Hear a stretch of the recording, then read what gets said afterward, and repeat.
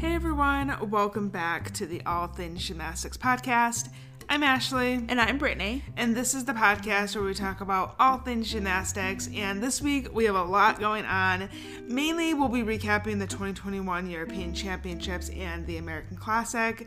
But in the second half of the episode, maybe around the 45-minute mark, we have an interview with UCLA senior Polina Trotz. She will be reflecting back on her college career and what it's been like adjusting to college and life in the United States. But before we get into it, we want to real quickly thank our gold level Patreon supporters. Thank you to Maya A, Becca S, Nina L, David P, Stephanie S, Blake B, Elaine E, Rydog, Faith M, Kristen R, Lori S, Sabrina M, Amy C, and Erica S. Thank you so much for your continued support of our show each month. We appreciate it so much, and let's get into all the action that happened this past weekend. So before we get into our interview with Polina Trotz, we want to real quickly talk about some of the elite gymnastics that happened over the weekend, which is crazy because I feel like it's been so long since there's been elite gymnastics. Yeah. Well, I mean, there was Winter Cup, but I just feel like you get so into college gymnastics and you get so used to watching it weekend after weekend that you almost kind of forget about elite gymnastics. And then you watch a meet again and it's like, whoa, what's going on? I know. It's totally like a mindset shift that you have to make. You know, the Olympics are only, I think, like 90-something days away. I mean, I guess depending on what day you're listening to this, it might be a little bit off. It's definitely, it's a lot, we've hit the 100 mark, so we're less than 100 days away. Yes, that's accurate to say. And I'm super excited. We had the European Championships happen over the weekend, and we also had the American Classic. We're going to talk about all of it. But first, I want to mention Larissa Yardaki. She qualified to the Tokyo Olympics. Yay. How cool is that? That's one thing that I think the Gymternet is all in agreement on. We were all rooting for her to make it to Tokyo. Yes. And how cool is it for her to do that, especially after the last couple of years that she's had, you know, with not qualifying to the Tokyo Olympics, or not, I guess not getting the individual spot for the... To Rio Olympics. Did I say Tokyo? Yeah. Rio. Yeah, I said it. I'm like, wait a second. Yeah. To the Rio Olympics. Catalina Ponar went to Rio. Yes. And then, you know, she basically took 3 years off from gymnastics, came back at the end of last year at that other, like, European Championships at the end of 2020. Yeah, the fake European Championships. Yes. And then she came out, she got fourth at qualifications, qualified to the all-around final, but ended up having to withdraw because she had some sort of like kidney infection. She was actually in the hospital like shortly after the meet concluded, and at least the next day. I believe she's okay. She's better now, but yeah, she's out of the hospital now. Was just in too much pain to move forward and compete, which is probably a smart decision. Yeah, not to push it, especially this close to the Olympics, and especially when you just got your spot to the Olympics. Yeah.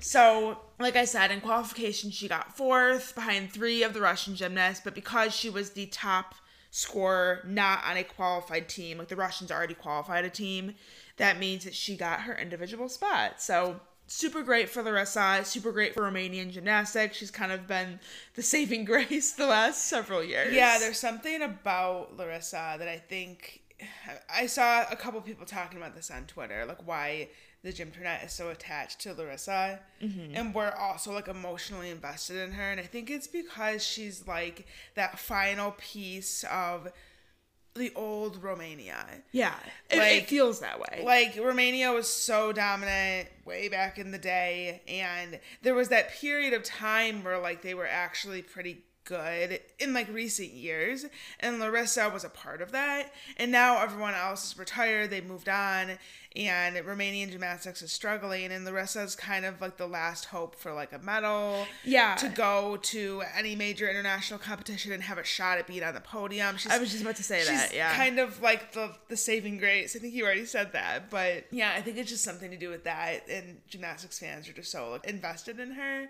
Yeah, that makes sense. It'll be sad the day that she retires, because I think that's when we're really going to see this new era of Romanian gymnastics. And we've kind of been getting into that for the last couple of years where Larissa hasn't been competing, we're kind of like, oh gosh, what's about to happen with Romania? Like, they're not going to have any gymnasts competing in Tokyo, and Larissa comes back to save the day, but we don't know what her plans are for after Tokyo, so I guess we'll have to see. But yeah, I think that the whole gym turnout, it was a collective happiness and a collective sigh of relief when she qualified to Tokyo. For sure. Something else that I wanted to mention was the German gymnasts, or at least a few of the German gymnasts. I know Sarah Voss, Elizabeth Seitz, and Kim Bui in the all-around final wore bodysuits, like full bodysuits. So they had their arms covered, they had their legs covered, and just trying to make a statement about sexualizing women in sports and sexualizing female gymnasts. Such a power move. Yeah. To be wearing those. This is the first time that we've seen a female gymnast wear a bodysuit for reasons outside of like religious reasons. We've seen gymnasts wear bodysuits before, but I think a lot of people, myself included, to be honest with you, didn't really realize, I guess, that you could wear a bodysuit or that you could wear, something covering your legs. I always, we see leotards, and that's what we've all been accustomed to. So it was really, really nice to see the German gymnasts sort of take a stance on that. I know Elizabeth Seitz said that it was kind of like one less thing that they had to worry about. Like, they could actually focus on their gymnastics and not their appearance, what they looked like, if something was going to slip out, or, worrying about if people are looking at her, or just being uncomfortable. Yeah. Yeah. I think that's so important that they are able to have that decision for themselves and to do what makes them feel most comfortable. Sorry, hold on, I have to cough. She doesn't have coronavirus. I'm like talking and I can feel it coming up. I hate that.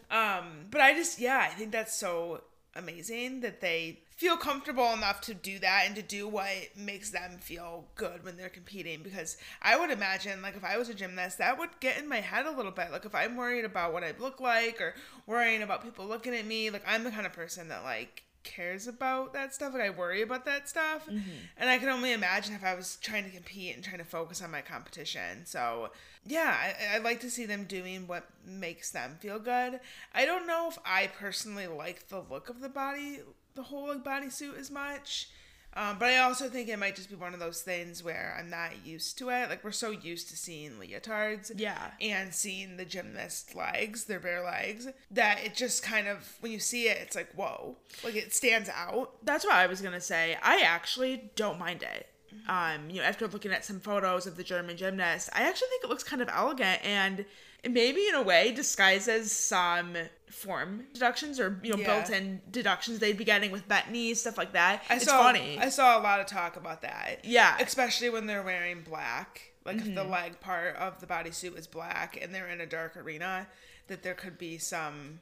It works to their advantage maybe a little bit. I don't know how to word it. Like, potentially disguising little errors. I don't know. But I really think it's no different than, a dancer wearing a bodysuit. You wouldn't really think anything of that, so why is a gymnast any different, Right. Oh, and I fully agree that they should be able to wear, whether it's shorts, leggings, a full-blown bodysuit, like whatever makes them comfortable, they should be allowed to wear that. I think that if more gymnasts were to start doing that, it would take some getting used to. Yeah, it's not conventional. It's not what you typically see, but... I truly, like, looking at the photos from it, looking at the videos, like, I actually didn't mind it. Like, I felt like I was focusing on their gymnastics. They looked beautiful. I didn't necessarily think, oh, what is she wearing? Like, some people might, if they're not a gymnastics fan, might be flipping through on their TV and think, why is this gymnast wearing something different than the rest of the gymnasts? Right. And I think that's a big thing, too, especially with coaches. They like the team to look uniform. They want everyone to be wearing the same thing. And I can only imagine if Marta Crowley was still a national team coordinator in the U.S., I feel like she would never let a U.S. gymnast wear a bodysuit. No, probably not. But it's not about what the coaches want. It's not about looking uniform. It's about the gymnast being comfortable. Yeah. And that's what I like about them doing that at the European Championships and not being like told they can't do that. Yeah, it's a statement. And I wanted to actually read from Sarah Voss. This was a little snippet from an interview she gave. She said, "We women all want to feel good in our skin. In the sport of gymnastics, it gets harder and harder as you grow out of your child's body. As a little girl, I didn't see the tight gym outfits as such a big deal. But when puberty began and when my period came, I began feeling increasingly uncomfortable." And those are the kind of things that I feel like people don't think about, you know, like a young girl's body that's growing, getting your period, and then having to wear a somewhat revealing not that leotards are super revealing, but you know it can happen. be sometimes even by accident. Yes. It's not the most comfortable thing to wear, I would imagine. And that's coming from somebody who has never actually worn a leotard. I know you have, Ashley, but I couldn't imagine being on my period or just going through, you know, what young girls go through when they grow up and they become women and they grow boobs and, you know, Their all butt these... grows. Yes. Their hips grow. Everything grows. Well, I guess it's more of their hips, not necessarily their butt. But I mean, everything grows. Yeah. You're not wrong.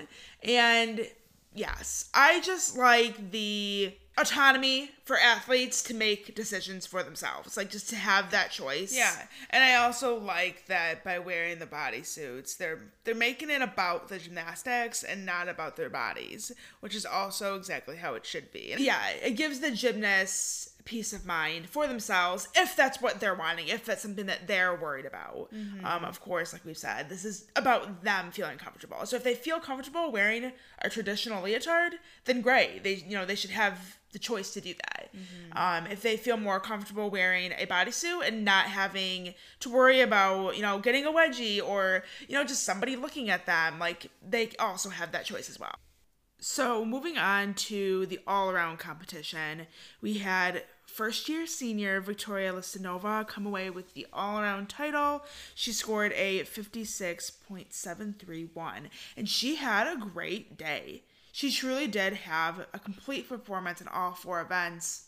I think maybe floor was her, I don't want to say weakest event, but on her double layout, she did almost fall. She somehow was able to stand it up. It was actually pretty incredible, but I think that overall she had a clean performance, and Angelina Melnikova, she got second, and I think that she got second because she actually didn't have quite the day that she was wanting to have, and it allowed Victoria to kind of come away with that title. And how big for her being not only a first-year senior, but she wasn't even in the conversation for Tokyo because she wasn't supposed to be originally because of her age. But now that, you know, there's several girls that are now going to be eligible with the Olympics being postponed, she's one of them. And I feel like she's one that maybe is a little more of a lock to make the team than some of the Americans are. Yeah.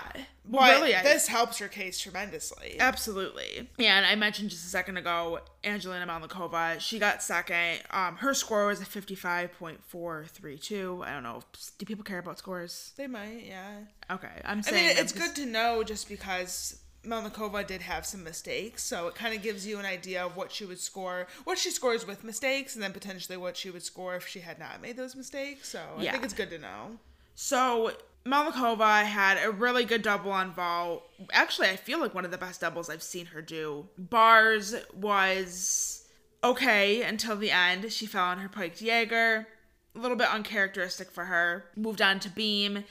Also had a fall on her wolf turn, so just kind of an off day for her, I would say. Floor, she bounced back well. Has a beautiful double layout with a full twist. But I think it was her difficulty all around that really honestly allowed her to stay in second. Because most people you don't see, unless you're Simone Biles, of course, you don't really see in a major all-around final like this somebody to have not just one fall, but two falls, and still be able to come away with a silver medal. Yeah, well, that's a huge testament to her potential, I feel like, because, if she can win a silver medal with having two falls, like, what is she going to do without the two falls? Yeah. She's really going to be a threat for that silver medal in Tokyo. Oh, absolutely. And potentially, you could argue even gold if Simone were to make a bunch of mistakes, which I'm not trying to say that's going to happen, because I don't think that's going to happen, but I mean, you never know. I think she's definitely one of the best all-around gymnasts in the country. Absolutely, yeah. And I think... Not just in the country. I think I meant to say the world. Oh, yeah. I said in the country, and I'm like, wait. Definitely in the country, but also definitely in the world. Yes. I didn't even realize that you said country. I said it, and then I was like, wait, that's not what I meant to say. Yeah. Coming away with the bronze medal was Jessica Gadarova from Great Britain, and this was her senior debut. So technically, she was a senior last year, but like last year didn't really happen. So this was her debut, her senior international debut, and she did so good. She really did have a phenomenal meet, and she was kind of, I guess, an underdog going in because she wasn't in that first group of gymnasts. You know, the gymnasts that started on vault, the top 8. She was starting on bars, and that, you know, those obviously come from qualifications where you rank in that sense. So you're kind of, when you're not in that first group that starts on vault, you're kind of automatically being labeled as an underdog at that point. Basically, yeah. And going into, you know, the third rotation, into the final rotation, it was actually her teammate, Amelie Morgan. She was in third. And Jessica totally, like, sneaked in there in the end, and she had... So the broadcast, I was watching the BBC broadcast. They didn't show her beam, but they like mentioned that she did well. Her bars was great, vault was great, floor was great. Floor actually is one of her better events, clearly because she went on to win, spoiler alert. But super, super happy to see her come away with an all-around bronze medal. Her score, I don't think I said it, was a 55.1, so...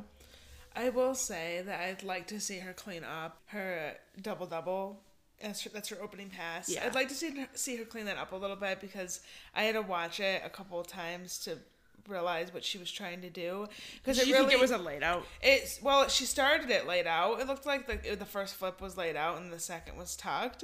So I wasn't exactly sure if that's what she was supposed to be doing, which would be like weird because I've never seen someone do a double that's both laid out and tucked. Yeah. I think I could tell that it was tucked, but I know what you mean. Well, at least in event finals, that was the one that I was watching a couple times to figure out because she definitely looked like she had it laid out in the first flip and then she tucked her legs. She's like, surprise. Yeah. So I would like her to clean that up a little bit more, but other than she's so beautiful on floor. I love her dance, her expression, just the way that she performs, and then she also has the tumbling to match. So she's someone that I'm really rooting for to make Great Britain's Olympic team. I know there's been a lot of discussion online recently about if both the Gadarova sisters are going to make it.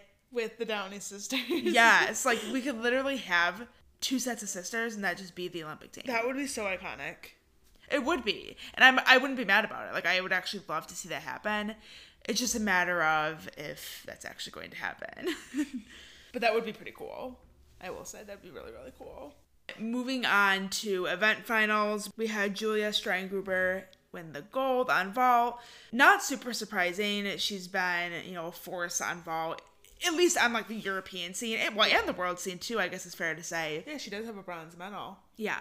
So that's totally her event. Yeah, that's the part that's not surprising, is that if she was coming away with a medal, that it would be on vault.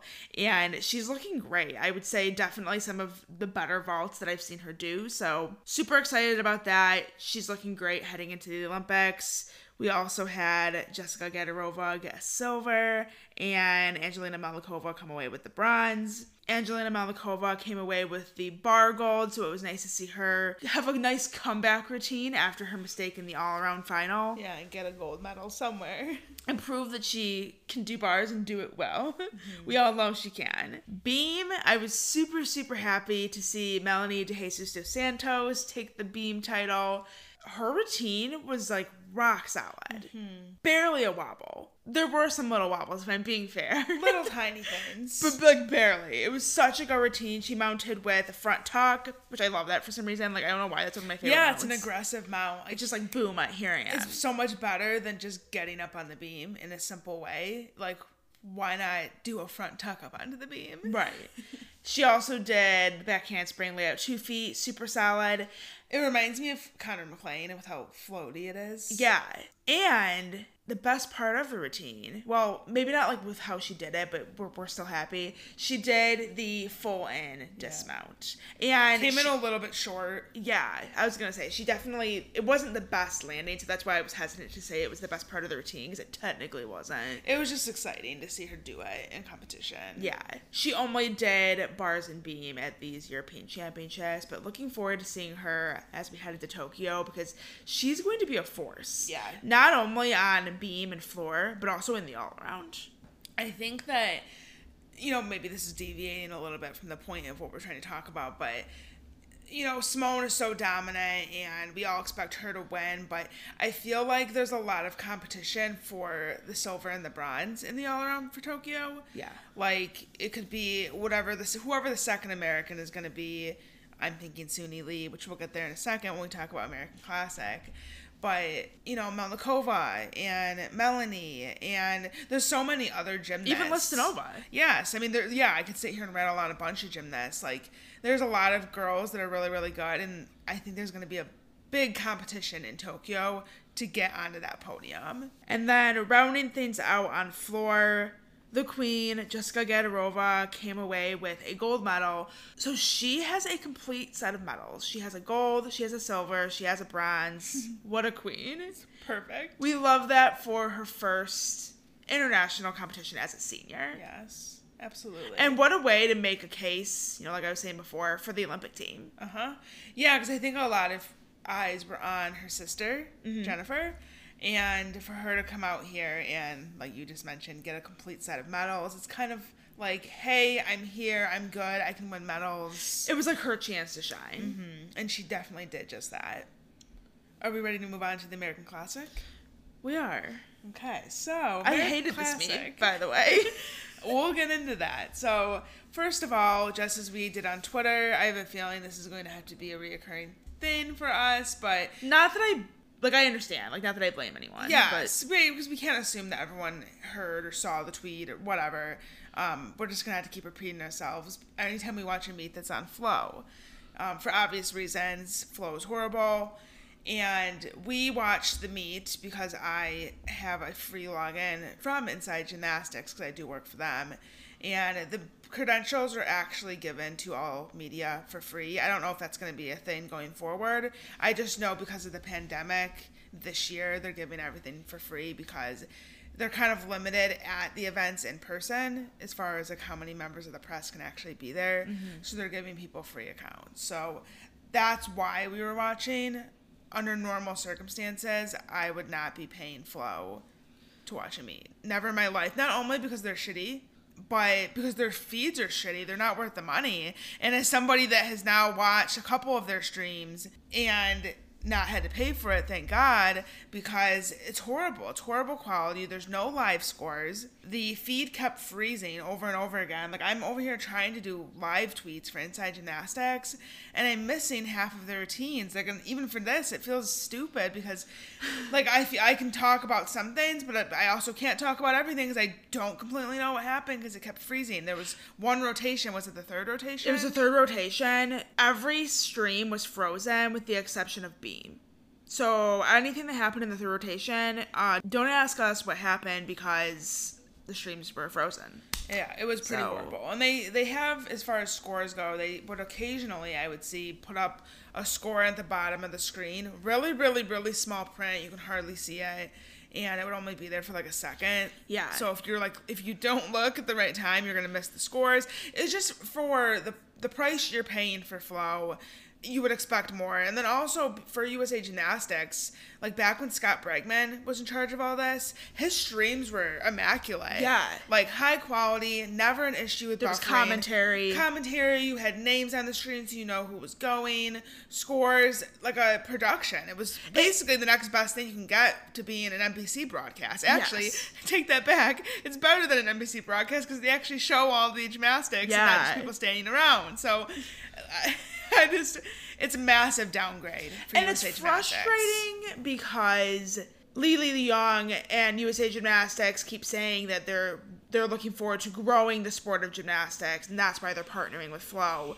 But that just doesn't make any sense to me. No. I don't understand how not only putting content behind a paywall so that way nobody can see it, but also having it be behind the paywall of an organization that linked to underage nudes of one of your former Olympians. That's problematic. And then just like the quality of the feed as well. Like I don't understand in any way, shape, or form what this is doing to grow gymnastics. Like your media can't even watch and report on what's happening. Like the media is struggling because your feed is that horrible. When I was watching that, I just could not imagine having to pay for that. I would be pissed, literally pissed if I had to pay for that. I would have been raging. Yeah. Trying to watch that is the kind of stream that honestly should have just been free. Like the quality of it, I feel like. Definitely, because it was so hard to watch. I would not pay a penny for it. Anyways, with that being said, that little rant aside, that was kind of the biggest thing for me that really preoccupied my thoughts when I was watching the meet, because I was almost a little bit panicked because I'm trying to watch the meet, I'm trying to take in everything that's happening, and I'm trying to do live tweets, and it's hard when you can't actually see everything that's going on, but we were able to see a little bit of gymnastics. Yay! Woo. Yeah, as we should. Yeah, for all the money people pay. We logged into the stream and we got to see a little bit of gymnastics. So we'll start with Grace McCallum. She was there. She only competed beam. That was the only event that she had judged. And she did pretty well. It looked like it was a 13.9. 1 second, let me check. Yeah, 13.9, which put her in 4th place. So pretty good. We did not get to see her routine. She did not want to be shown on the live feed, and that is a choice that the gymnasts have. So she was one of the main people, if not one of maybe the only people that I know of that asked to not be shown on the feed. At this particular meet, I know in past, back when they would do like streaming camp, back when that was a thing, I forget what year, I think 2019 or 2018. Yeah. It's not the first time that it's happened. I know a lot of people were kind of upset about it, but, I didn't really necessarily have strong thoughts on it. I felt like this is a meet that we normally aren't able to have access to either way. Right. We only, in recent years, have been able to watch this meet. It's usually a warm-up for classics. So a lot of gymnasts aren't here, putting out their best performance. You have to remember, too, that it's been, for some of these girls, a very long time since they've competed. And also Grace, she just had surgery. I don't really know a whole lot about it. I think she was kind of trying to keep it a secret. But she did post on Instagram, something about her first competition back since surgery. And I think for those reasons, she wanted to get out there on the competition floor for herself and not necessarily be critiqued by the gym internet. Yeah, I was just gonna say, because I don't blame her, because I think, people were upset that she wasn't shown, and, people are kind of like, what's the point? Like, you came to a competition, like, what were you expecting? Like, if you're at a competition being judged by judges, you should be prepared to put your routine out there and have it be seen. But with that being said, I feel like if she had gone out there and messed up, or maybe not looked as good as the last time she competed, I think people would have just been ripping into her for that as well. Yeah. So or even just starting to talk about, I don't think she's going to make it to Tokyo. And imagine how discouraging that is for her to see comments like that. She probably just wants to avoid it altogether and just not put it out there for people to critique. Yeah. I don't blame her. To be honest with you, I would be the same way if I was a gymnast. So I can understand being a little bit more annoyed by it if it was, say, like the U.S. Championships. I think that's a meet where, like, you're expected to have people watching you. It's a part of the job. Yeah. I guess, for lack of better words, and that would be a little bit of a different scenario. This is the American Classic. It's like we've already said, it's a meet that we normally don't get to watch, not until recent years have we been able to watch it. I didn't really have a problem with it. Yes, would I have liked to see her? Yes. Do I understand why she doesn't want to be seen? I also understand that, yes. Is it the end of the world? No. What's the end of the world is how horrible the stream was, and the fact that we're going to have to deal with this going forward, unless USA Gymnastics cuts their deal with Flow. Truly, that's the bigger issue. Suni Lee, she's going to Tokyo. That's all I have to say. She's going to Tokyo. I think we already knew this, though. Like, her bars is just too good. Mm-hmm. It's too good to be left off the team. So with the routine that she did at American Classic, she had a 16.5 start value. She won the event. Her score was at 15.2. She actually, and I don't know if it was just the angle, maybe she always does that, she had a little bit of a leg separation on her Nabieva, like she does the Nabieva connected to Bardwaj. And then I noticed she fell on that in the warm-up, which is just, we never see Suni fall on bars, I feel like, so I was like, whoa. Yeah. But she did hit it in competition. Other than that, though, it was just like your typical Suni bar routine, beautifully done. I don't remember if she stuck the dismount. I think she took a small hop. But it was better than the video that Flo posted on Twitter of her in the, I don't want to call it podium training because it wasn't on a podium, but training before the competition. The routine she did in competition was better than that one. So for people that didn't get to watch and they want to know kind of how she did, it was better than the one that they posted. So that's really exciting. She also won beam with a 14.55, and that was without a dismount. So she only did a layout as a dismount, and she got a 14.55. That's really, really good with not having a dismount. Yeah. Her start value is a 16.1. So, like, she could actually go and compete with this and be competitive without a dismount. She didn't need a dismount. That's so crazy. I love that. And then also on floor, I mean, this is also really impressive. She placed 5th, but she got a 13, like a 13.00. Yeah. She only did 2 passes. 2 of her passes were layouts. So Crazy.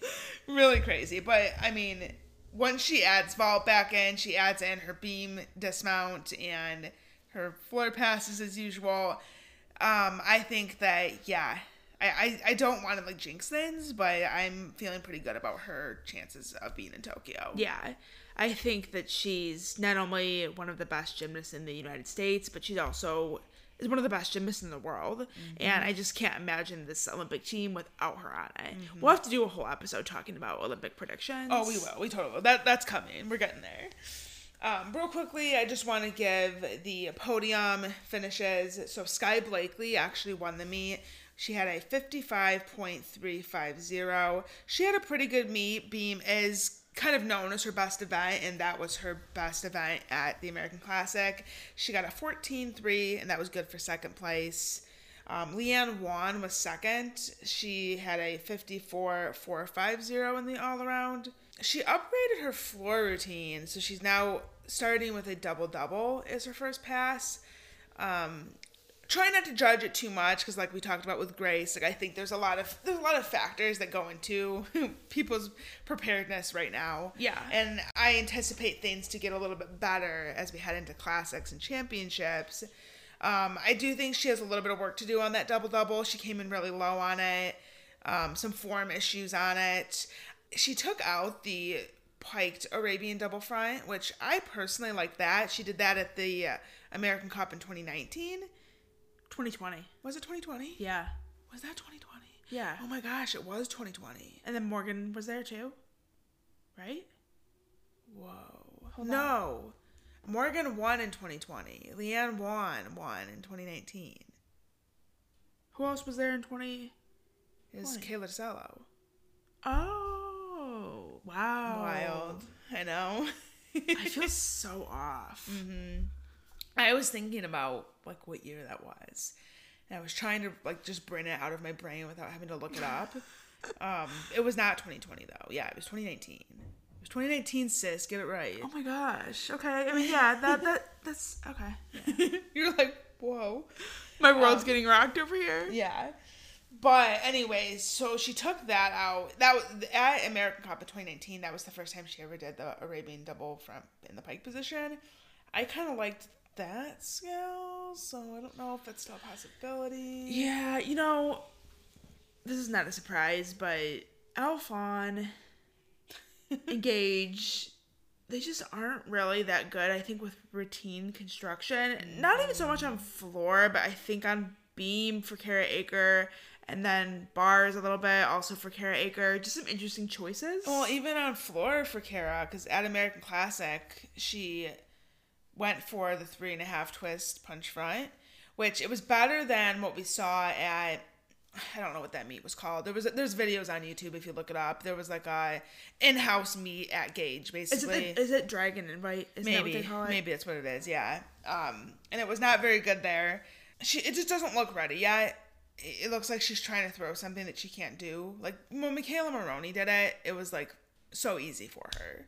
And Kara is trying to do it, and she's also trying to add a punch front out of it, and she's so under rotated on the 3.5 twist that when she goes for the punch front, her timing is off on the punch. Yeah. And yeah, I think it's just a recipe for disaster. Hold on, you said Michaela Maroney. She did a 3.5 twist. I'm sorry. You know what I'm thinking? Huh. Michaela Skinner. No. I'm trying to imagine Michaela Skinner doing that. I'm like, wait. Like, you said it so confidently, so I wasn't going to correct you. No. And I'm like, wait, when did Michaela Skinner do this? No, Michaela Skinner ended with a triple twist last year. Well, not last year, 2019. Oh my gosh, we're all over the place. This is a mess. I think it's what we said at the beginning. It's, first of all, it's getting back to normal after so long of not being normal.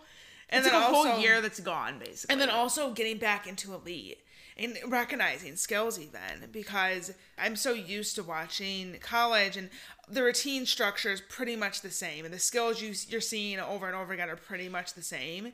And then you come back to elite and it's just, you're seeing all these skills that you're not seeing in the college side of things.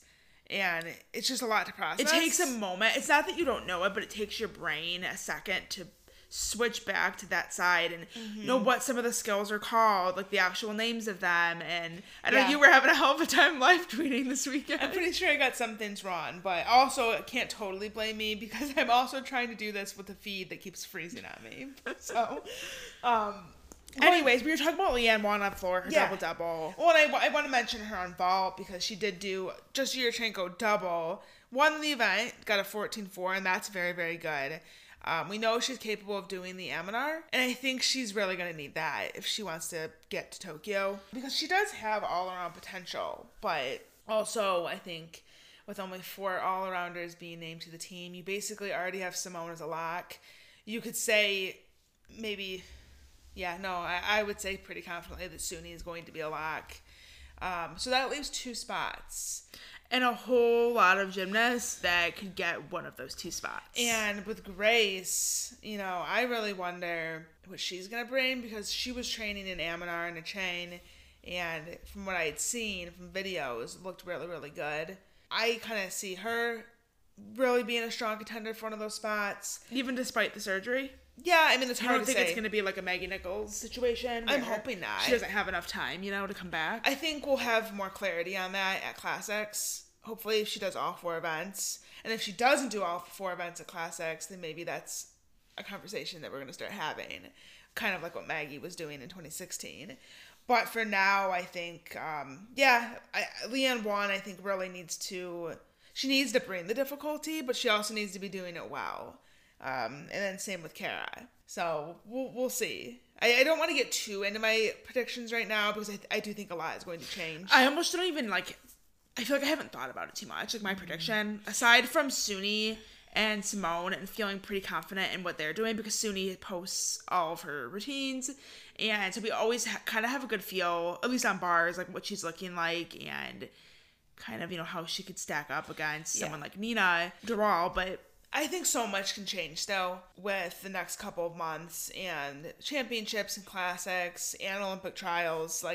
I still think we have a ways to go. Yeah, there's still a lot that's going to happen. I don't want to start making predictions off of the first meet back for a lot of girls in a very long time. But I do think that for Leanne and Kara, there's definitely some work that needs to be done. We'll say that. Kayla DeCello was one of the other big names that was there. She only did bars and beam. I don't recall seeing her at all on the feed. So can't offer up much in way of what she actually did. Sorry about that, but I can tell you that she got second on bars with a 14.6 and then 7th on beam with a 13.2. So she's another one that is in the conversation for Tokyo. She's in the mix. I think sometimes people kind of forget about her, but I think that there's a lot more that we need to see to be able to start putting together the puzzle pieces. So much depth. I'm just sitting here thinking about even people who weren't here, like Connor McLean, Michaela Skinner, Lori, Chelsea Memo. There's just so and much. Morgan Hurd, Riley McCusker, Jade Carey. Yeah, because Jade Carey is going to be, from what it sounds like, she's going to be going to Olympic trials and fighting for a spot on the actual team, like the 4-person team, despite the fact that she already locked in her spot as an individual to Tokyo. Yeah. So a lot of people have feelings about. Yeah, and we're gonna do a whole episode where we talk about our predictions and we can maybe get a little bit deeper into that. But I think this was a good warm-up meet for a lot of these gymnasts getting back out there on the competition floor for the first time in a while. A lot of these gymnasts that we saw here at the American Classic, we did not see at the Winter Cup. So, and then vice versa. A lot of the gymnasts that we saw competing at Winter Cup, like Riley and stuff, we didn't see here. So everyone's getting back out there, and it's going to be an intense couple of months leading up to Tokyo. Do we have anything on the juniors? The junior session was hard because there was no identifying of gymnasts. So it was also hard because they said the meet was going to start at 10:15. I get on at 10:10. The first rotation's already almost done. So they're also lying about the time of the meet. Yeah. They weren't IDing hardly any of the gymnasts, and this was the first time that we were seeing a lot of the junior gymnasts. So to be completely candid with you, I didn't really know who anybody was, with the exception of, we've seen in the past at championships, back in 2019 and things like that. So Kaylin Chio won the all-around. She put up a 53.650, which actually would have put her in third if she was in the senior division. So kind of interesting. Impressive. Her bar routine, I think, is really what stood out to me. Yeah.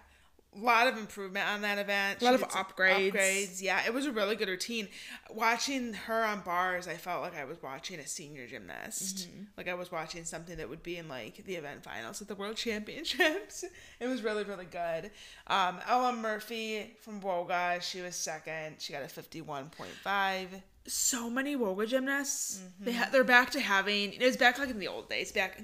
I'm acting like this was a long time ago, but like back in 2013, like around that time, they had like a really big field of Woga gymnasts. There'd be at least like 5 of them, I'd say. Yeah. Even back in like 2010 though, too, I feel like. Yeah, well, because 2010 they had like Lizzie Leduc, Madison Koshin was a junior, Caitlin Ohashi. Alyssa Bauman, yep. Mackenzie Wofford, I don't know which way you pronounce it.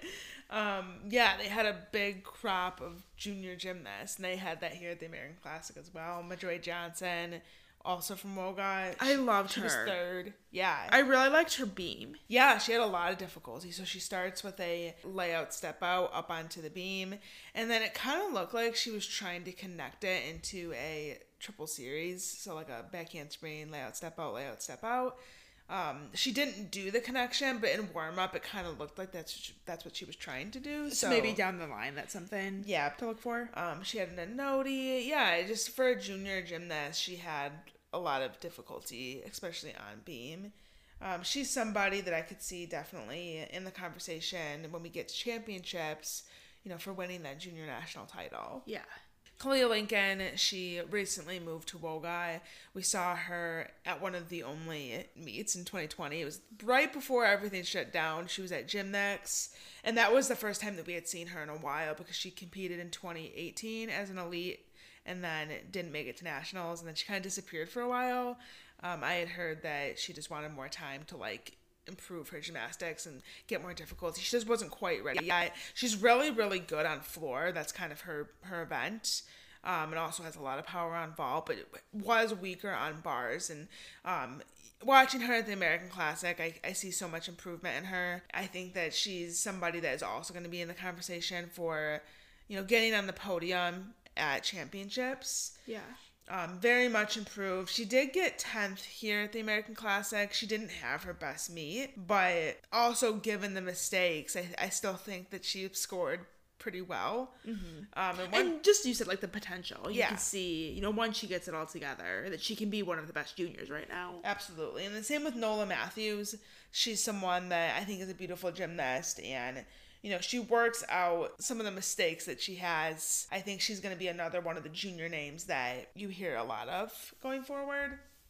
Overall, though, it was nice to see some juniors competing and looking forward to seeing what they can bring at U.S. Championships and the U.S. Classic in a couple of weeks. This is the future of U.S. gymnastics, truly. Mm-hmm. I mean, these are going to be the girls that we're seeing for the next several years. This is going to be the post-Simone Biles generation. And there's also girls that, just like with the senior division, they didn't compete, like Jocelyn Robertson. She's a top junior. Ella Kate Parker from Cincinnati Gymnastics. Yep, she won the Winter Cup. So there's other girls as well that are also going to be in the mix, but yeah, a really exciting group of young juniors coming up. And I think with the Olympics being postponed and all of the craziness, it feels different than it does in normal years, because normally this is when you'd be focusing on a lot of the juniors, but it still feels like we're focusing on the Olympics because we are, and we normally wouldn't be if the Olympics would have happened in 2020. We would have like Connor McLean and Sky Blakely. They would be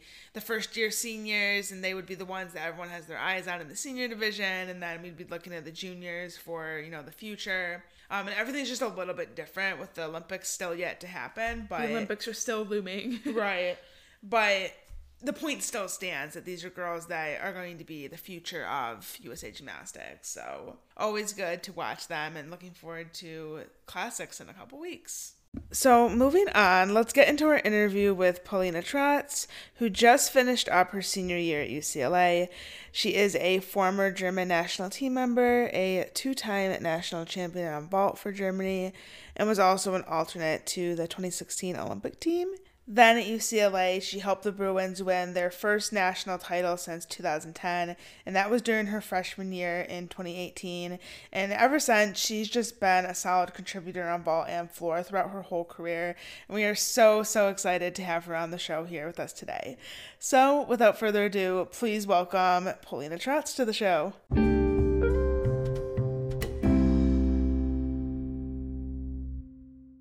Take us back to last season when the season got canceled. You're like, I have to think back to last season. Mm-hmm. You guys, I think at the time you were third in the nation and the season got canceled. So just take me back to that moment, and like, what was your reaction when you heard that news, and like, what were you thinking and feeling? Honestly, it was really overwhelming because not only of gymnastics, but because the whole world felt different with everything being shut down and also season being canceled. And related to the team, we've definitely improved, and I feel like we were on the right track to get better and better to really show our full potential in postseason and at nationals. So this was definitely really sad and disappointing that we couldn't keep growing and get better and show off what we're capable of doing. Did you go back to Germany or did you stay in California? Yeah, so first I think we all thought, oh, this is not real, like maybe everything's gonna go back to normal soon. But pretty much soon after that, a lot of people just left for home. And for many of them, it was easier because it's just an hour drive. But I was like sitting in the apartment by myself. All my roommates completely moved out. And I was like, okay, I guess I should go home. And I talked to my parents, and we were trying to figure out the best plan. And then, yeah, I flew home, I think, mid-March and stayed home till September. So what was preseason like in terms of training for you? Like, did you have to, I'm imagining you had a quarantine for a period of time when you got back to California? Yeah, so this whole process of obviously like in March we all had to quarantine and we couldn't train. Even over the summer, the rules were really strict at home in my home gym, a maximum I think of 12 people in the gym. And since I'm not officially training there anymore, I was just like trying to get in as good as I can. And then coming back to California, we had really strict quarantining rules from UCLA, athletics from UCLA and California. I feel like it just came all together. And we all had to quarantine for 2 weeks in our apartments. And then we were able to get back to practice for a little bit. But then also over winter break, the same thing happened again where we went home. I didn't go home because it just would have been too much and wouldn't have worked out with all the quarantining in Germany and then in LA again. Yeah. So, anyways, like all of us after Christmas break came back and had to quarantine again. So this was right before season.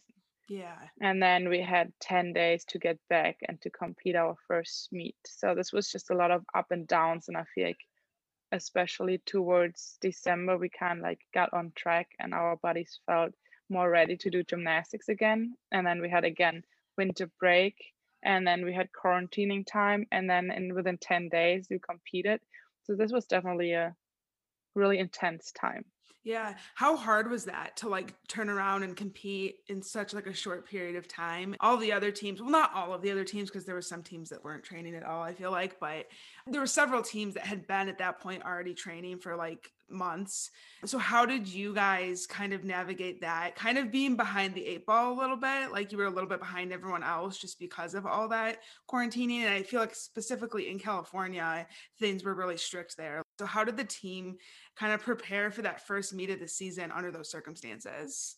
I think one thing that really helped us was that our mindset was about enjoying that we get to do that we do have a first meet, that we have the opportunity to be together with 20 teammates because a lot of people could not do that to that time. So just celebrating that we can be in poly, compete, and be in this environment, even though without audience. And another thing is just that I think we knew that's what it's gonna be like, and we have to like stay in shape during the winter break and do some workouts in quarantine, and then just try our best, and that's what we did. Mm-hmm. So despite everything, you went out there your senior year and you were doing bars. You did bars twice in the lineup at the beginning of the season. You also exhibition beam. So tell us about that, adding in those two events. Was that kind of a spontaneous decision, or was that something that you were like trying to do your whole career?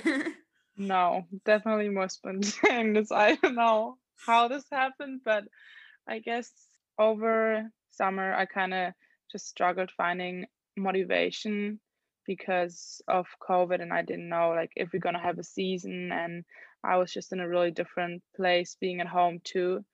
But something sparked my switch. I don't know what it was, but I noticed, okay, this is my last year and I'm capable of doing gymnastics right now. I don't know if I will be in 5 years.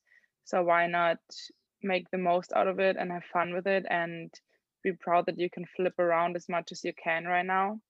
So then I really started enjoying gymnastics, I think almost more than ever, like the actual gymnastics part, like flipping around. So I was like, as long as I can do it, maybe I should try bars, and why not beam, just to see what I can do. And when we came back to LA, since we started with more basics, we all started on each event really lightly. So I was like, well, I can do kips on bars. Well, I can walk over the beam. So I just kind of jumped in then and kept going because it was fun to do something I haven't done for a while and see how it feels.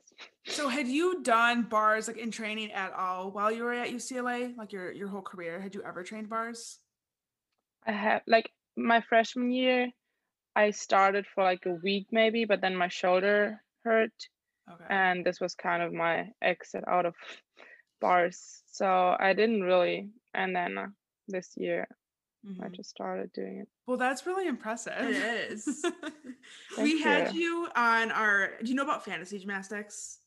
Not really, no. Okay, well, basically it's like, so a bunch of gymnastics fans, we like you have like a random team assigned to you, basically. You were on our fantasy team, and that week that you did bars, we like didn't have anybody like in our lineup, so we put you in, and it was perfect because we weren't expecting you to do bars, and I'm like, oh, let's put her in, and then you competed. Wow, that's so funny. I did not expect that either, because especially the first meet, I did train bars, but I also didn't think of myself that I will compete. So I walked to the poly, and then I noticed that I didn't bring my grips, but I was like, well, I don't do bars anyway. So I just walked up to Chris and said, Chris, do I need to bring my grips? I don't think so, right? He's like, I think you should bring them. So Kyla went back to my apartment, grabbed my grips while I was warming up, and then Chris was like, oh yeah, maybe you should warm up just to see. I'm like, oh, maybe you should be in. I'm like, okay, I guess. But it was fun. I was like actually really nervous. I was like, that's a fun challenge opportunity. Like I'm gonna enjoy that I have the opportunity to have another event in poly. So that's so cool. Awesome.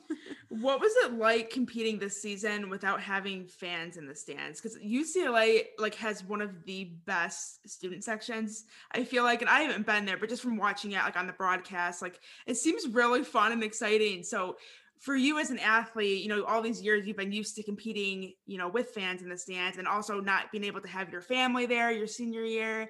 What was it like competing under those circumstances? Definitely in the beginning, I could not picture Poly without an audience, without our student section, because it's so unique and I truly feel the love and the excitement all these people bring, something I've never experienced somewhere else.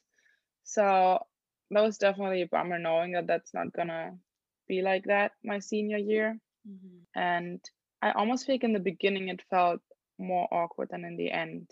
Whereas now, like, I can't even picture Poly with audience anymore Yeah. Now you're because it's used the to new it. normal. Yeah. But I think, I mean, it definitely is more challenging to bring the energy up within the team because there's just so much emotion coming in from the audience and so much excitement that the adrenaline is higher. But I think we tried our best, just like keeping up the energy within our team. And with your parents being in, well, not just your parents, but your whole family, I guess, being in Germany, how often would they come in a non-COVID year? How often would they come to see you? So when I came here freshman year, the original plan was me taking summer school and kind of getting used to everything by myself, and then my parents can come a couple of weeks after to help me move in and stuff. But then I got the opportunity to compete at university games in Taipei, which were at the same time as summer school. So I ended up going to Taiwan first, and then straight from Taiwan, I flew to LAX. And my parents had already booked the flights before I knew I'm going to compete at the university games. So they were already in the US while I was still competing in Taipei because I was just like, so they were waiting for me basically to come. And then they helped me move in and stuff. So this is the first time they were there, like kind of just helping me get everything organized. And then the same year later, my dad came and visited me. And then the following year, which was my sophomore year, my whole family came and they watched 2 meets, and I was able to spend some time with them. And they were also planning to come last year during regionals, I think, but then they couldn't come in anymore because the borders were closed. That was definitely like, I was really excited for them to come. I kind of was going through a hard time last year, and my brother was planning on coming with a friend to visit me and just to like have somebody there from home and maybe explore a little more. I was really excited about that, and it was 2 days earlier that they closed the border, so my brother couldn't come in. So this was the first disappointment, also meaning that my parents that were planning on coming 2 weeks after that could also not come. But then I guess I ended up going home. Yeah. Yeah. And for this year, I mean, we did not plan out exactly what we wanted to do or when my parents wanted to come, but I think definitely someone was supposed to come for graduation, maybe even my grandma with my brother, and maybe my parents for my senior meet, but it is what it is.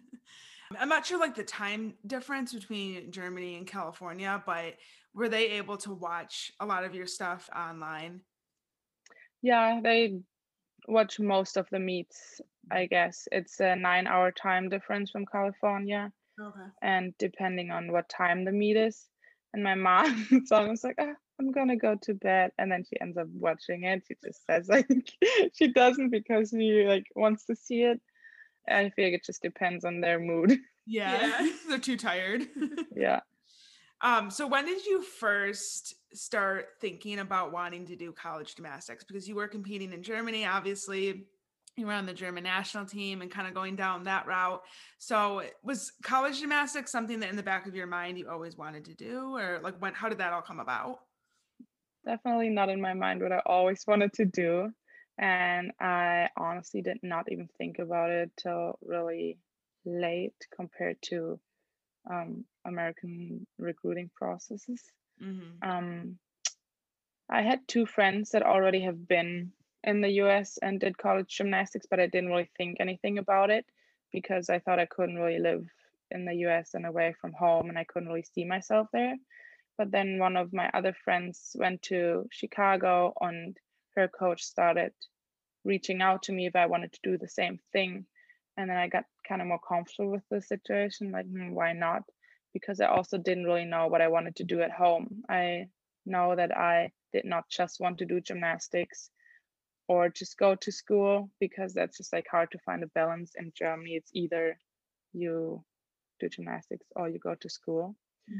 And I also didn't know what exactly I wanted to do for school. So that's definitely something really unique that the US provides doing school and sports in one, and still having 1 year to decide your major.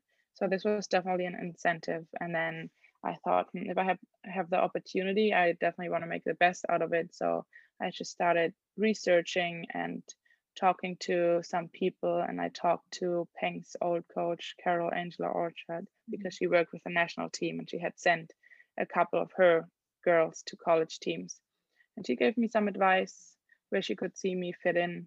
So I just randomly started writing emails to coaches. I was like, hey, I'm Paulina, I'm from Germany. Here's my gymnastics. Can I come? And a Here's bunch my of them audition answered, tape. actually. And then I narrowed it down to California. And then I visited Stanford, Berkeley, and UCLA. And I decided to come here. And then everything just happened so fast. I was like, that's what I'm going with. And I actually started writing those emails in 2016. That's when I committed to in November, and then I came in 2017. So everything happened really fast. Just out of curiosity, if you hadn't have come to college, do you think you would have still kept doing elite, or were you pretty much done with elite at that point and then decided you want to go to college? No idea. I probably would have stopped doing gymnastics and would have traveled for a year and then go to school. I don't know. That's also just because I'm comparing myself to my friends right now, what they did. So I can't really give an answer to that. Yeah. I in preparing for this interview with you, I went back and watched your first Bruin Banner interview, and you said that you reached out to UCLA and that you didn't like hear back right away. Is that like, can you explain like how you end up at UCLA? And I guess Yeah, well, this was I started writing those emails and then I didn't hear back from UCLA. I was like, well, maybe I should try again. And I did, and then Miss Bell answered me and she seemed really excited, and I answered back and she then didn't reply. And then all of a sudden, out of the blue, I was asked, you want to come to an official visit? I'm like, sure. Because yeah, UCLA was probably the only team I've heard of from Germany, because college gymnastics was just not present at all. And then I just looked up videos and I'm like, oh yeah, that looks familiar. I've seen something like this, like posted on social media, or I don't know where, or I knew a couple people, obviously. So I was, I'm this little girl here from Germany, so I doubt that they would show interest. So I was like, might as well try it because I can't lose anything. And then they offered me an official visit, and then I was excited and came and really liked it. what was, I guess, the transition like for you, living in Germany and then coming here and living in the United States? I would imagine that was maybe a little bit of a culture shock. I guess just talk a little bit about that. Yeah, it was definitely challenging in many ways. First of all, just being away from home, being away from my family, because I do have a really close relationship to my parents and also to my brother and to my friends. And then the culture here is different too. And one thing, like really simple, we would not really share a room with someone. And then me walking into the dorm and having to share a room in a really close space, I walked out and cried for the first time when I walked in, because I couldn't picture myself living in there. Yeah. And another personal thing is that I think when I left to go to college, I felt really confident in who I was, and I was happy with that. And I was so focused on not changing myself and staying true to my values, because I know things are different and people make different decisions because of their cultural backgrounds. And I just wanted to stay true to that. But it was almost too much that I wanted to hold on those values rather than being more open-minded and try new things and explore myself in different areas too. So that's definitely something I had to learn over the years, to find a balance, like still knowing who I am and staying true to that, but also sometimes just having to go with it to make it easier for me. And I do have to say that every year was different based on like homesickness and those personal struggles.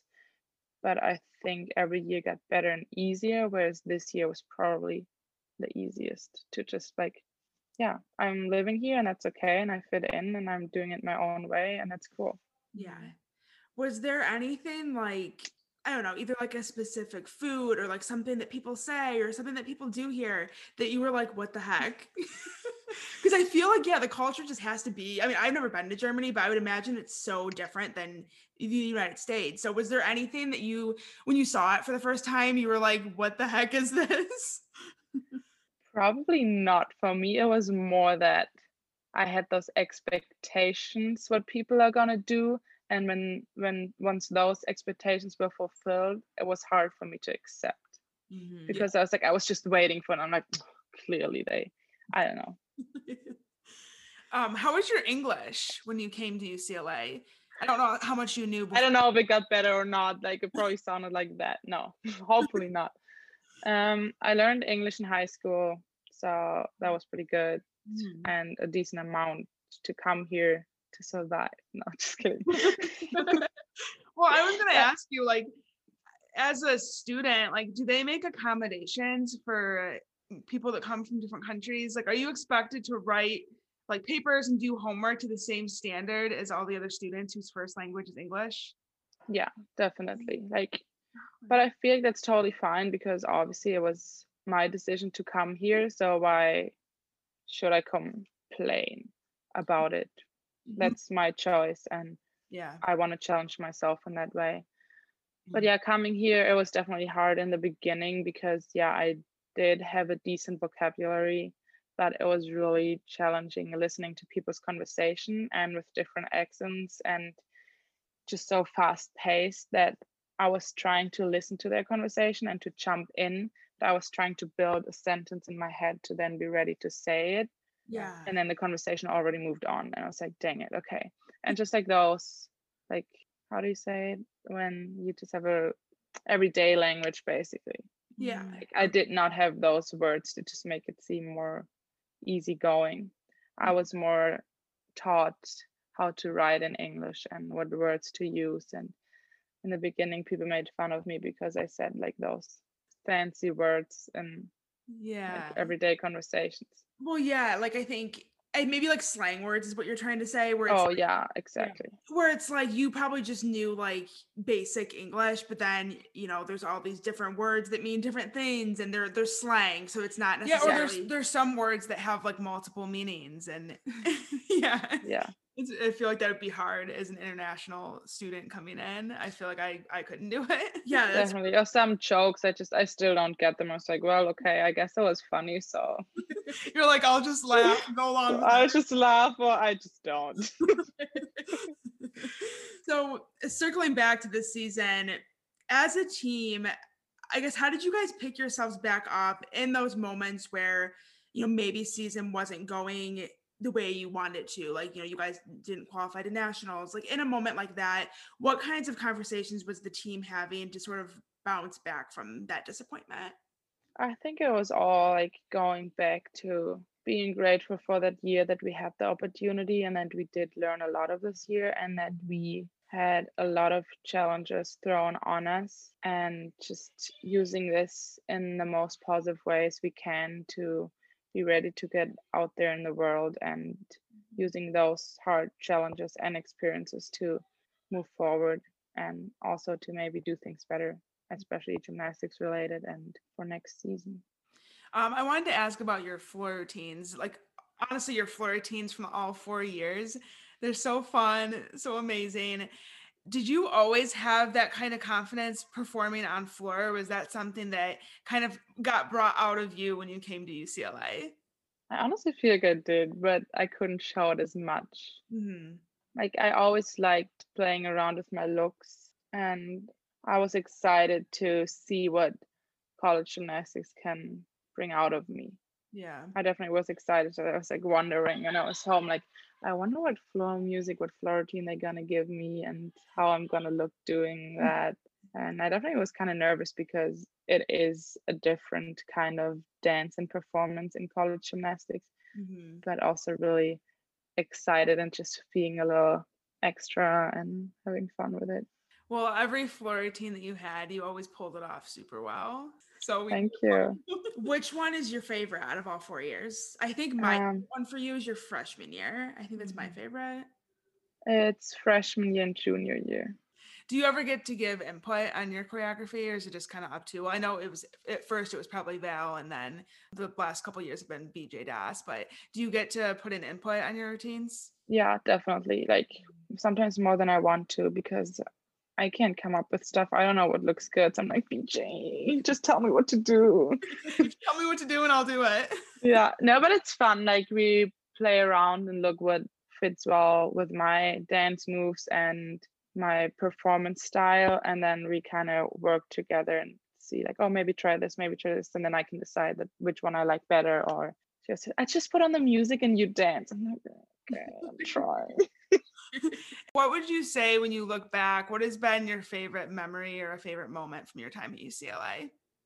Just in general, I want to say that my favorite experience is just the support we get at UCLA as being athletes and from all our gymnastics fans and from the medical staff and like everything like nutrition and the treatments we get. We're just so well taken care of and so supported by those people at UCLA, by our fans, which makes it really, really unique to be part of that team and of that culture. And that I know I would have not experienced if I would have stayed at home. And one moment, like I have to go back to my freshman year winning nationals. Yeah. Like it was definitely extreme emotions coming at me that moment, something I've never ever felt before. So much excitement for other people, for myself, for this community. And I actually almost passed out. It was crazy. Like really, really unique emotions and something I'll never forget. We were in the stands for that meet when you guys won, and yeah, we were like, I was freaking out. I almost passed out too. So, well, because we were rooting for you guys so hard to win, and it was starting to look like Oklahoma was gonna win. I low key didn't want that to happen. I wanted you guys to win, and then like Pen Payne needed she needed a 9975 on beam, and then she got a 10. Well, I mean, we're telling you as if you don't know. Well, I'm just saying. Like, experiencing that as a fan, I was like, oh my God, like freaking out. So honestly, that's like one of the highlights of my life was watching you guys win nationals. And also how cool for you being a freshman, you know, your first year at college and to be a part of a national championship winning team. I feel like that's just the coolest thing. Yeah, it was definitely interesting because I came in as a freshman and like the mentality also in sports, I think is really different. And like you really put out there your goals and like, we're going to win a national championship and we're going to train for that. Whereas maybe I was brought up like, I mean, it would be great if we win, but is it actually realistic? Like more careful. Mm-hmm. So it's kind of put into them like, okay, we're going to win, I guess, if that's how it works. And then we actually won. Like, this is crazy. When you're competing, do you watch either scores or do you watch kind of what other people are doing? Or do you just kind of stay in your own bubble? It kind of depends. I usually stay in the own bubble with the team, and scores wise, sometimes I look, sometimes I don't. Yeah. And sometimes I'm also curious what other teams do, but I mostly stay in the bubble. And I think that's also really important to just be fully there with your team and give all your energy to them and to them who are competing, and obviously myself who I'm competing. The question that everybody is wanting to know, I'm sure you were anticipating this question was coming. Will you be coming back for a 5th year, or are you possibly considering it, or are you done? I can tell you that I don't know.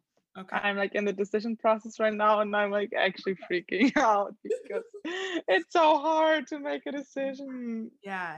And like one day I think about this and the other day I think about this, and I'm like, but I don't know. Yeah. Well, are you graduating? Like, when do you graduate? So after this quarter, I have 6 units left. So I could either take them in summer or next fall. Okay. Yeah. Because I feel like that definitely plays into it too. Like you kind of have to have like a game plan or an outline of what you're going to be doing with your classes if you were to come back. Yeah. So yeah, because I know some athletes they're doing like grad school. But then it's like, I think for that it's too late. Like I haven't applied for grad school. Yeah. Well, it's definitely a tough decision. So, I mean, I'm just glad that you're at least considering it. Gives me a little bit of hope, but also, I mean, you have to do what's best for you too. So whatever you do, we're going to be rooting for you. What are your future plans, though, in terms of, like, even way in the future? Like, what do you want to do? You're like, don't ask me. Sorry for stressing you out. Well, I wish I would know. No, but so my plan is whenever I'm graduating to go back to Germany or at least Europe and do internships to just explore different fields and explore myself in different areas and maybe combine this with traveling to go to different countries, different places. I really want to go to South Africa to do an internship there. And hopefully then after a year of trying different things out and getting more experience and knowing where I'm at, I might want to do a master's depending on in what I like. And I think this would just be for myself and my personal experience fun to see how studying in Europe would be, because I do think it's really different compared to the US, being an athlete and then being in Europe and just being a student. And I think that's something I do want to experience, and combining that with the education and getting a master's degree would be great. So you were the host of Brew and Banter this year. One thing that I really enjoyed was watching you teach your teammates how to say things in German every episode. So we were wondering, will you teach us how to say something in German? We were thinking maybe just like All Things Gymnastics podcasts. That way, if we ever find ourselves in Germany, we can promote our podcast to people. We won't know how to like ask for directions. We don't know how to order food, but we'll be able to like yell our podcast name at people. So basically, you guys' podcast name in German. Yeah. Mm-hmm. So All Things Gymnastics. That sounds really bad in German because sometimes translations don't make sense when I say them in German, but I'm still just gonna say it because sometimes that's what happened at Brew and Banter English sentence. When I was translating into German, I was like, does that even make sense? I don't know. Yeah. Okay. Alle Dinge sind Turnen podcast. So does podcast not translate in German? Like, is that not a word? Yeah, we use podcast too. Honestly, maybe I should Google if there's like another word, because also when I speak English a lot, I sometimes forget how to speak German. So that's kind of weird, I know, because it is my first language, but I'm gonna go to my Google Translator right now and type in podcast. I doubt though. Okay, I have a question. No, podcast is podcast. Okay, I have a quick question, and this might be a really stupid question. What language do you think in? Like, you know, when you're thinking to yourself, like, are you thinking in English or are you thinking in German? It really depends on what I'm thinking about and what mental state I'm in right now. I think if I think about things I've experienced here and thinking about school, it's definitely English. But if I think about situations at home and my friends there or whatever, it's German. But I don't know if you watched the last episode of Brew and Banter with Savvy. Yes. I talk about my dreams that I also sometimes speak German and sometimes English. I think it's kind of like the same thing depending on what I'm thinking about. That is so interesting. Okay, I know, it's confusing. One more time. So like break it down. So like, how do you say like all things? Alle Dinge. Alle Dinge. Dinge. With it like it's NG. Alle Dinge. Alle Dinge. Yeah. Kind of. Alle Dinge say it. sind Turnen. Sind Turnen. Okay. Podcast. That part's easy. I got that part. Good job for that part. Yay! Let's try it again in one. Alle Dinge sind Turnen podcast. Alle Dinge. Yep, we suck. We failed. You guys can do it like one time all together. Alle Dinge sind Turnen podcast. I made a podcast. I got alle Dinge and podcasts. Alle Dinge sind Turnen podcast. Okay, so what I'll do is when this interview comes out, I'll just like go back and listen to this part over and over again, and then I'll get it. Okay, that sounds good. We have German in us too. Our last name is German. Yeah, our last name is Bueller. Bueller? Yeah, like Ferris Bueller's Day Off. You have a piece of that in your floor music. Yeah, I had my last year's floor music. Yeah. Actually. Yeah, so I know we maybe, not that we should know German, but yeah, we technically do have a German last name, so we got to work on So it. maybe it'll come to you after you listen to it again, and then it's just like fluently. Like, Yes, we're just suddenly gonna be able to say it. We're gonna get off this, and it's just gonna come to us. Next time the interview is gonna be in German. Yes, exactly. Well, thank you so much for coming on. We really appreciate it. It was nice talking to you, and we're keeping our fingers crossed that you come back, but no pressure. If not, we've loved watching you the last 4 years. You've been one of our favorites. So Yeah, wishing so you much. good luck with everything that you do in the future. I appreciate it, and thank you for having me on you guys' show. Thank you guys for tuning in to this week's episode, and we want to say thank you again to Polina for taking the time out of your day to come join us on the show, and we look forward to seeing whatever it is that you decide to do in the future. So next week, we're going to have another interview with a senior who just wrapped up her gymnastics career. If you are a Patreon member, keep your eyes on the Patreon app, because within the next day or so, we're going to be posting who it is, and that way you guys can ask questions if you have any. So keep your eyes on that. And we're also going to do a little 5th year update, because in the last few days, we've had a lot of gymnasts posting either retirements or that they're coming back for a 5th year. So we're going to talk about that as well. So until then, we hope you guys have a wonderful rest of your week, and we will talk to you next Monday. Bye. Bye.